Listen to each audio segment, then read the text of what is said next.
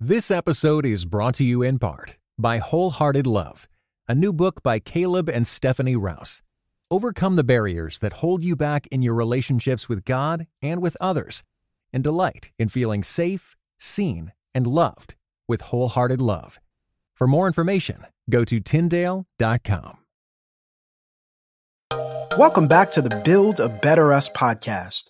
The president of Build a Better Us, BJ Thompson, and licensed therapist John J.P. Parker are about to discuss spiritual, relational, and personal development from a refreshing perspective. Be sure to stay tuned to the end to find out how you can become a part of the BBU Nation.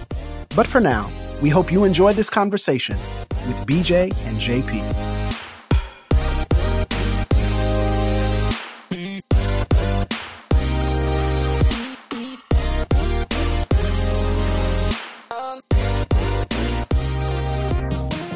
Hello, everybody. I'm John Parker. And I'm BJ Thompson. And this is the Build a Better Us podcast. Today, we're talking about when you stayed in something a little bit longer than you should have. We're titling it Relational Overstay, or Overstay in Your Relationship. Yeah. And when it's time to leave, go ahead. Hey, when it's time to go, man. The bad part about life is some people just don't realize when they've been around too long.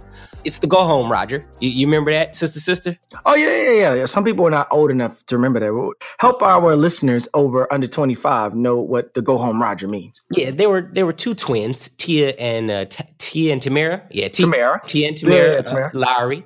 And they had a TV show called Sister. They were raised independently by two sets of parents who didn't know that they were twins, and they ran into each other one day. And then they decided to live together, which was, I guess, kind of normal, maybe-ish, I think. Maybe. I could have completely made up that background, but I'm pretty sure that's how the TV show went. But they had a friend who overstayed. Speaking of overstaying, his name was Roger. He lived next door. I don't know which one he liked, but I think he liked them both. And at times when it was time for him to go and he didn't realize it was time for him to go, they hit him with that, go home, Roger. And go home, Roger. Yeah. Unfortunately, you all may be listening and not know it's time for you to go home, Roger, but we're here to tell you it's time to go home. Yeah, I remember there was, growing up, I grew up in an era where you had to share pants. I don't know if you remember this. You didn't have enough pants. And, I had a younger brother. He was not as big as me at the time. He's now, 6'4", much taller, stronger, better looking, all those things. Right. But I remember we had to share pants. And you would know when it was time to get new pants when you would get what we call the flood. Yeah. Right? Yeah. You had been wearing those pants so long, you thought, oh, this is going to work out. And then one day you look up and where the bottom of your jean was coming to the top of your shoe, it was now at the top of your ankle. Right? Yeah. That's what we call the flood. Okay? Yeah. Same Moses. This is your pants. These are your actual pants, right? And that's an overstay, right? An overstay, if by definition, is when you stay too long in something that you're accustomed with. You now, what was helpful is now harmful to you. JP, what are some examples in your life, because this is a safe place for us to talk. What are some examples of your life where you realize, oh, wait, I might be in overstay mode right now? Sir, I've overstayed friendships. I've overstayed jobs. I've overstayed houses of worship. And I've definitely overstayed personal relationships. One in particular, again, the low hanging fruit is always, romantic relationships. Relationships, always. Always. There was a girl involved. Go ahead. Right. But, for the sake of being vulnerable, I'll go there. I was it was probably a solid. It wasn't necessarily a situationship. It was probably a relationship, but it just had a semblance of a situationship for probably maybe like 2 years. And then it was probably 2 or 3 years after that where it was off and on, right?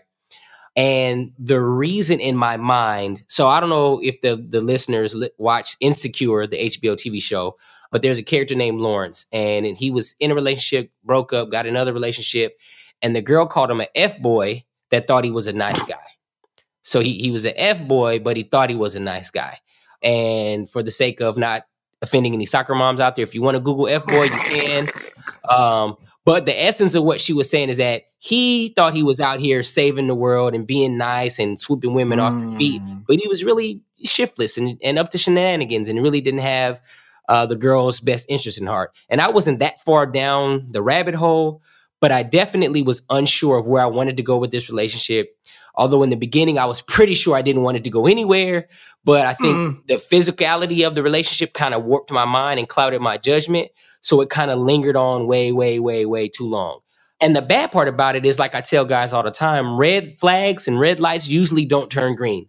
So when you meet somebody and you first get to know them, if there's red flags that pop up, it's pretty good chance that those red flags are going to stay red. You know what I'm saying? But we as people like to overlook them, right? And act as if things will change over time. So I think that's what happened with me. Like, I thought that the things that I didn't prefer, the things that I didn't like, the issues that I had would somehow change over time if I stuck around in that relationship long enough. You know what I'm saying? And so I just played myself. And long story short, there was an official breakup of some sort. And what she told me was, you'll never find anybody like me. And my look, you know, and that was the game. She hit you with the color purple? That was it. Everything you done to me come back to you. She hit you with that joint with the two fingers up? I'm saying, and I think it worked for her at some time in the past, but for me, I was like, oh, okay, I can live with that. And then I also told her, you know what? There's plenty of guys out there like me. And so it was kind of one of those things where I was trying to throw off her, you know, whatever she was trying to put on me, hexing. Her mojo. She hexed you with a doll. Right? There's a girl right now in Louisiana with a doll with JP on it. Go ahead. And so, I mean, for the sake of time, it was one of those things where, because I was unsure of myself, because I didn't know what my future would hold, because there was a chance that she may do better without me, because there may be a chance where I may not do better without her, because there was a chance I was afraid that what being alone would look like, I stayed in that relationship for too long, and I didn't have the courage enough to cut it short much sooner than I did. Man, this is kind of painful. You know, that relationship stuff is kind of low-hanging fruit. Sadly, apart from my 16-year marriage with my wife, the longest relationship I've ever had romantically was 3 months. So, yeah, don't judge me. Don't judge me. This is a safe place. Okay. Yeah, I'm thinking about just the different overstays in my life. And I have many overstays. I overstayed mentee, mentor, romantic relationships, and just a whole lot, even living situations. I think one that comes to my mind is work situation. There was a position that I took with the belief that I would be contributing a certain type of job. They go, come here to help us do this thing. Now, initially, it felt accommodating. It felt consistent. It felt like, this organization is really about the thing that they're saying they're bringing me in for, right? And so I acted accordingly, and looked at my contracts and looked at all those things and go, oh, well, this is a great situation. But it became apparent not long into the situation that what they were saying was not consistent with what they were asking. Okay. Right? Yeah. And, being the person that I am, I go, well, let me just readjust, re-clarify, re-articulate what it is. And this thing where I thought, well, we'll just go away, we'll work it out, move from, this kind of like sense of like panic, like a small sense of panic of like, hey, we gotta need you to do these things, to every few weeks, I'm having an emergency meeting with my supervisor. And I think in some ways, the relational overstay for me was trying to make something work that was clearly not working. It's so clear that this is adding stress to my life, stress to my family, causing me to even question my ability just as a leader, forcing a situation where I have to operate more reactively than proactively. I knew something was wrong when I began to question my abilities that I have worked out for more than a decade, right? And my skill set. And I just remember thinking to myself, man, this is really overwhelming. And this is not what I consented to. And this is not the contract. But I believed, if I just stay, it's going to get better and it's going to change and it's going to be those things. And really what truly ended up happening was it got to a point to where we finally had to part ways forcefully, right? Yeah. And I look back at it now, all the signs had been there, and everything that I was initially brought there to do, I then became reduced to simply being a person of color working in a organization. Mm-hmm. And my overstay created a sense of burnout, a sense of like questioning my confidence, and forced me to ask myself, do I really believe that what it is that I'm supposed to do in the world, I'm supposed to do in the world? So yeah, that's just an example of one of my overstays. Yeah. What do you think? Yeah, man, it's crazy because people will overstay jobs because of job security, right? Like you're saying. Yep. People will overstay jobs because of fear of being entrepreneurial, fear of the unknown, not knowing, where the next meal is going to come from. People will overstay jobs because it's a good thing and they get a big check. I mean, I see a guy who is a very high-powered attorney, and he hates his supervisor. He hates his job. He hates a lot of things about what he does, and he can do a lot of things. I mean, that dude got a law degree, right? And he's got a resume, but he's got golden handcuffs, as we call him. He's got the house, he's got the car, he's got all the different things that keep him having to keep going to work every day because he's got bills to pay.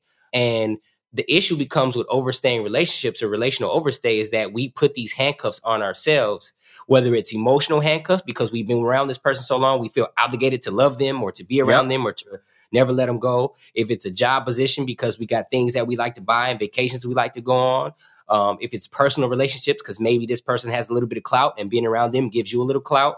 There's a lot of situations in which we overstay and we just don't let it go because we are selfish. And you know what I'm saying?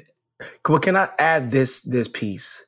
You can overstay your time in a faith community. To me, that is a profound thing because, the Bible, if you are Christ follower, right? Or Jesus of Nazareth, Yeshua, right? Yes. You believe that the creator is never changing. So you then equate whatever spiritual development for it not needing to change. And what I've seen in many ways is that even when trying to leave what you know is no longer helpful in your faith, your spiritual, your soul care, people will have overstay because they feel an allegiance to the leader. Or people will have overstay because that's the only place they've ever known. And they find themselves burnt out, disgruntled, going out of just routine, not out of passion. And one of the indicators I tell people that they have spiritual overstay is that they don't even have a desire to invite another person to where they are, right? Yeah. They don't want anybody else to experience those things. And so I want to make it clear that overstay isn't just romantic. It isn't just professional. It also includes our spiritual or faith communities, which can oftentimes feel like, if you're not there, it's selfish for you to say that, this ain't about you. And that's true. It isn't about you, but it is about you at the same time. Right. And I think that we've allowed ourselves to just be simply guilted back into being in a situation that we know is not benefiting us in this season of life. And therefore we just try harder. We get more involved. We told you to volunteer more. Now, what happens when you volunteer more, you try harder, and it's still no longer helpful, right? Yeah. And so I think being able to know the overstay can transcend any area of life. What are some things that you've seen? Just maybe our listener doesn't know. Like, what would be some indicators of potential overstay or a relationship that needs to transition? It could be romantic, it could be professional, either from the person who's receiving it or those whom you've observing and you're tethered to. What are some indicators of overstay? I think the biggest thing you mentioned is death, right? So when you're overstay, you are spiritually dead, physically dead, not like physically like, dead, but like you're physically. Yeah, Michael Jackson. All I saw was Moonwalker, the Thriller. All I see the Thriller video. Go ahead. Your energy is dead, right? Spiritually dead, energy dead, and mentally dead. So that's the long term.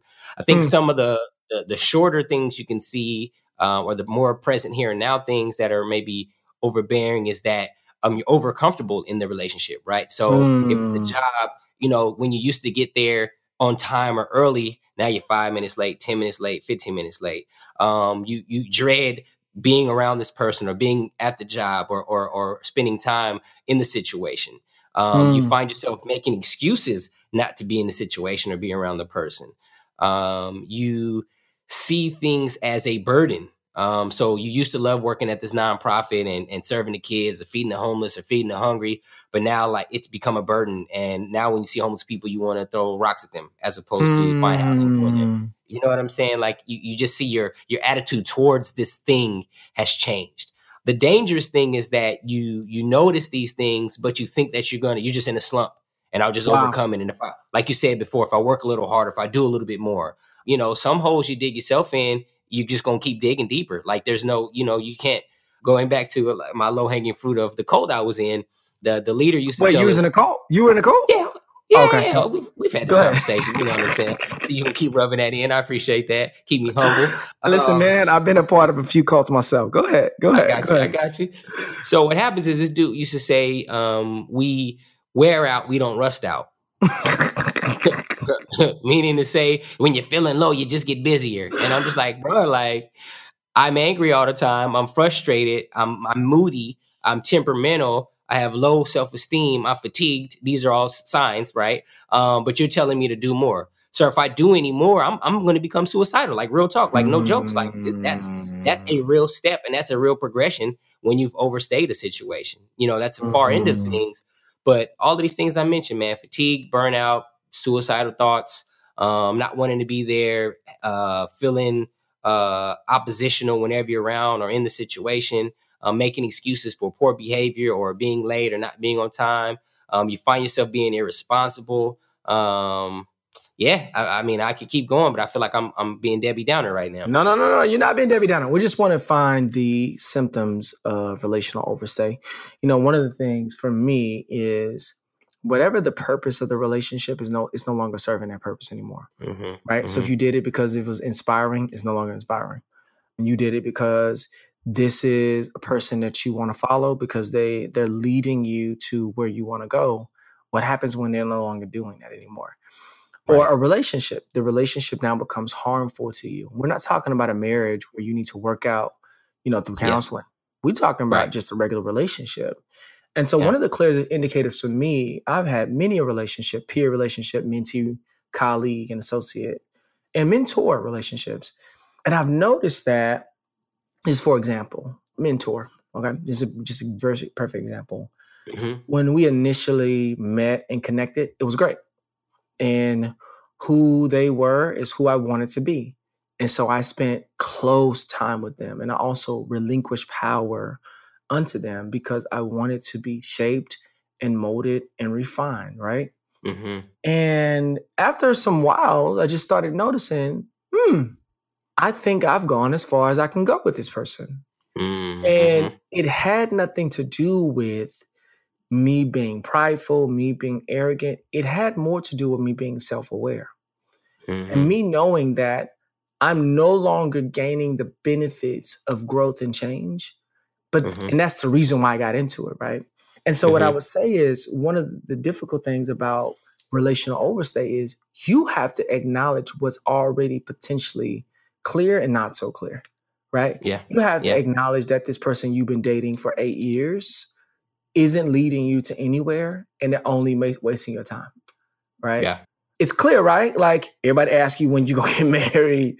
Everybody asks like, yo, what's y'all title? And when's the wedding? You don't have any answers and y'all live together and you're just trying to manage your bills and you splitting the rent. And this relationship isn't moving any closer to matrimony than what it was when you were just dating, right? Yeah. Or that mentor who you used to look up to and love. What's the saying? What happens when your idols become rivals? Right? Yep. No one prepares you for the idea that maybe one day, maybe y'all, I want the audience to hear this. Sometimes the people you idolize can become your rivals. Right. And it's a strange thing. And so for me, relational overstay is me not being self-conscious, but me being self-aware to say, hey, this was once a mentee, now they're a peer. This was once an associate, now they're just someone I knew. This was once a mentor, now they're just a colleague, right? Like, you have to be confident enough and aware enough to know where these relationships go. Otherwise, you'll do one or two things. You'll create burnout for yourself, right? Yeah. Or you will find yourself being very bitter towards that individual, right? So you act out, right? So, if I can be very honest, I've acted out when I felt like the overstay was happening and I gave too much power to the person. Now I got to act out on them. Right. And that's shocking. Right. Then you get all the labels and something's wrong with you and you're arrogant, blah, blah, blah, blah, blah. And really what it is it's relational overstay. I stayed too long in a certain position, didn't know how to rescind my power that I had lended because it was no longer there. And then I found myself and this is the best way I can say this, with my back up against the wall in a corner. And now I got to come out to fight. I'm not self-aware enough to know how to navigate these relationships. So now I got to fight you. And now it has to look very nasty in order for me to get some relational breakaway. What you think about that? This idea of knowing when to transition a relationship. Yeah. What have been some ways that have been successful for you that you go, man, I've successfully done this, or I did a poor job in transitioning this to not have relational overstay? Man, one of the things you said towards the end of what you were just saying is like, it reminded me of all these people you see like that are, movie stars, superstars, whatever. And they have these nasty divorce breakups, right? Like Angelina Jolie and Brad Pitt, or, you know what I'm saying? Hulk Hogan and his wife, people that you look up to and like, yo, they seem to have it all together. And you're like, oh no, they really don't. Right. Or what happens is people start to do revisionist history and rewrite their stories and be like, well, I never really loved you anyway. I always hated you. And it's like, no, that's not true. You're just in a bad space right now. Maybe you overstayed your relationship, or maybe you didn't get a life coach, or maybe you didn't get counseling. And now you guys are in this bitter breakup. But I think what happens is, flames. I just hit the flames, y'all. Make sure you take notes. Go ahead. I'm just saying, while we stay around is like kind of what I mentioned before. Fear of being alone. You're kind of secretly jealous that they might outgrow you or they might do better without you. They might be happy with someone else. When you realize you're no good for that person and you realize they may be happy with someone else, people get bitter about that and they make them stay a little longer. Like, oh, you know what? Yeah, you think you finna be happy? Okay, cool. I'm gonna dig even a little deeper. I'm gonna have a baby. I'm gonna have a, you know what I'm saying? Like, people do shady stuff. People do real sad stuff when they realize somebody might be happy without them. That's why people get their keys, they get their cars keyed, you know what I'm saying? Or get a rock thrown through their window or whatever. Like, hey, I'm gonna cost you some money while you think you out there living your life with your new girlfriend. You know what I'm saying? That sounded real personal. I think you're getting personal. You're gonna hurt somebody in the gut with this. Go ahead. I understand. One thing that you mentioned pre-show that I think is pretty good, and I think I'll, get off my soapbox, but it's when there's relational overstay happening, if there's somebody that's in the power that has the bigger side of the power dynamic, it seems like they care, but they're actually trying to control you. That's it. Right. That's it. And if you let them, or if you're unaware of what they're doing, they will do just that. Yeah. And I think that in order to come out of relational overstay, you have to be aware of when you're being controlled, when you're being the puppet, when somebody's playing you like Pinocchio, or when you're doing that to somebody else, because you're just as wrong if you're doing that to somebody else. Yeah. Yeah. I think that's beautiful, is that sometimes relational overstay happens because you just want direction and you need direction and you feel, man, I just want to get clarity. And what can seem like care is really control. I really struggle when I see people in positions of power and they're really micromanaging, or they're really like dead set on knowing everything, right? And I go, only God should know that. Only God should know everything, right? And what it does, though, it feels like it's love. It's like a parent. It's helicopter parenting. That's what we call helicopter parenting. If anybody knows any of those terms, it's colleges are now complaining about parents coming up to the school. Yeah. Right? So you used to just go drop your child off, and from college, now parents are imposing their authority, even post the departure of their child from their home. And so guess what? Yeah. They just continued to reign, right? Yeah. And look, it looked real loving. They're sending you cookies. They're sending you a little dough here and there. You know, they're making visits. They're buying you flights home. And really what looks like care is actually a form of control. And here's how you know it's control. Because a person will not allow you to make your own decisions. Yeah. And if your decisions don't coincide with where they want to go, now you're rebellious, now you're arrogant, and now listen, and now they threaten to cut you off. And so one of the things I would say is, again, back to the self-conscious versus self-aware, you know, we do need to have a sober assessment of ourselves and not think more of ourselves than we ought to. Yeah. But the word of God also says we shouldn't think less of ourselves than we ought to. Come on. Right? Yeah. So that means that when you sense, yo, this person who I love, whether it be a supervisor, whether it be a spouse, whether it be a parent, whether it be a pastor or a spiritual leader, will not allow the growth in my life to occur because it impedes on their authority, that's relational overstay. Yeah. Right? Yeah. When I can't have my own mind, but I have to, it's only acceptable if I move into this house. It's only acceptable if I worship like this. It's only acceptable if I do those things. And I think what we have to do is free people from that. So let's switch a little bit more positively into some of the areas where you go, man, I can see how this is a healthy transition. What are some ways that people can positively transition and not just abrasively transition from relational overstay? Yeah, establish a baseline of your worth. And what do you mean?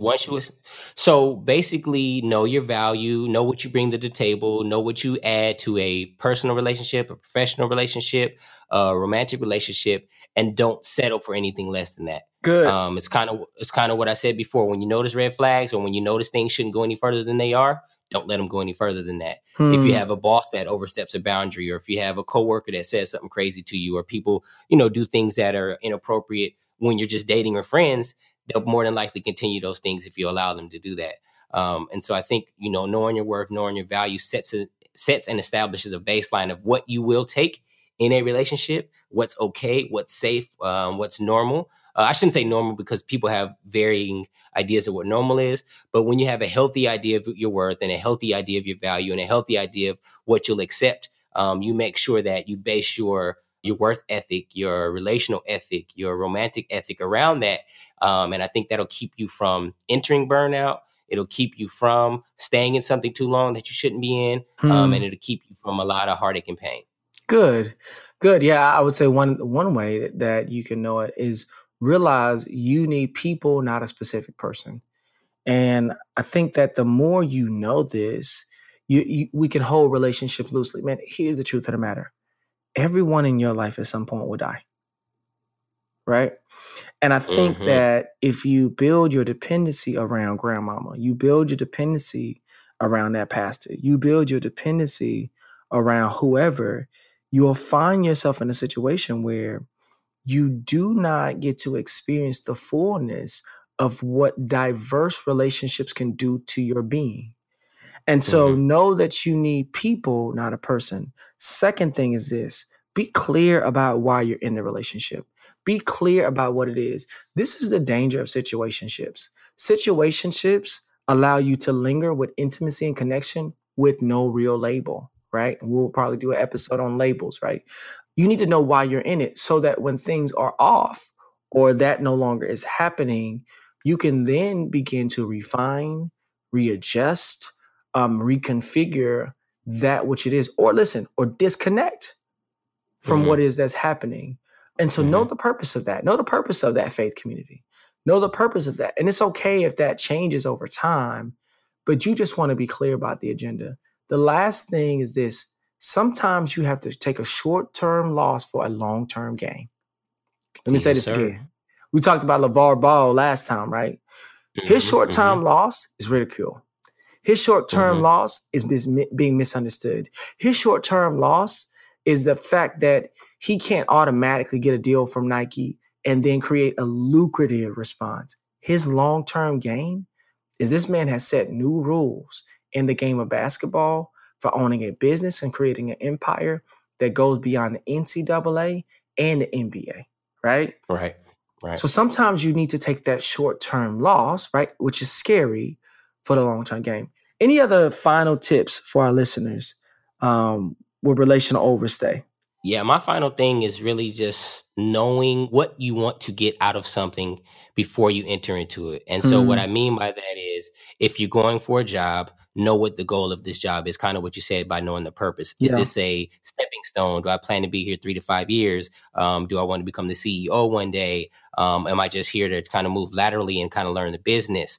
When engaging with the, opposite sex for a relationship, is like, hey, am I in a place of life where I'm thinking through marriage, or I'm just looking for somebody to travel with? Am I thinking that I want to put a ring on it, or do I just want to Netflix and chill? Am I thinking, you know what I'm saying? Like know what this is, one, so you can guard your heart and you can guard the other person's heart too, and be upfront with that. And I think on a spiritual level, if you're either new to the faith or you've been somewhere in a while and you think you may be stagnant, you don't really enter into a faith or to a church like, oh, what am I going to get out of this? But more so like, what does this place have to offer me? And what can I do in the community? You know what I'm saying? Like, what are they doing communally amongst each other and the greater community? That is something that I want to kind of co-sign and be a part of too. Good. Yeah, and that could be very confusing, right? And it can feel overwhelming. So I have to configure that for the first time. And I would say, sometimes you need a little help. Well, anywhere that people can gain help, JP? Where can they find a little help? Maybe a life coach or some help? Man, I literally ran across this website the other day, buildabetterus.com. And you can go on there, you can see the team. They got life coaches, they got people that are ready to help you get your life right and get you out of that relational overstay. Good. Because our job is to help you become a better you, so that we can become a better us. All right. Thanks for listening. Thank you for tuning in to the Build a Better Us podcast. Don't forget to subscribe to the podcast on iTunes, SoundCloud, or wherever podcasts are played. You too can become a part of the BBU Nation today by continuing these discussions on social media. Be sure to go like our Facebook page, follow us on Twitter at Build a Better Us, and on Instagram at BBU Social. To keep up with other exciting events and resources, visit our website at buildabetterus.com. On behalf of the entire BBU team, we'll see you next time on the Build a Better Us podcast.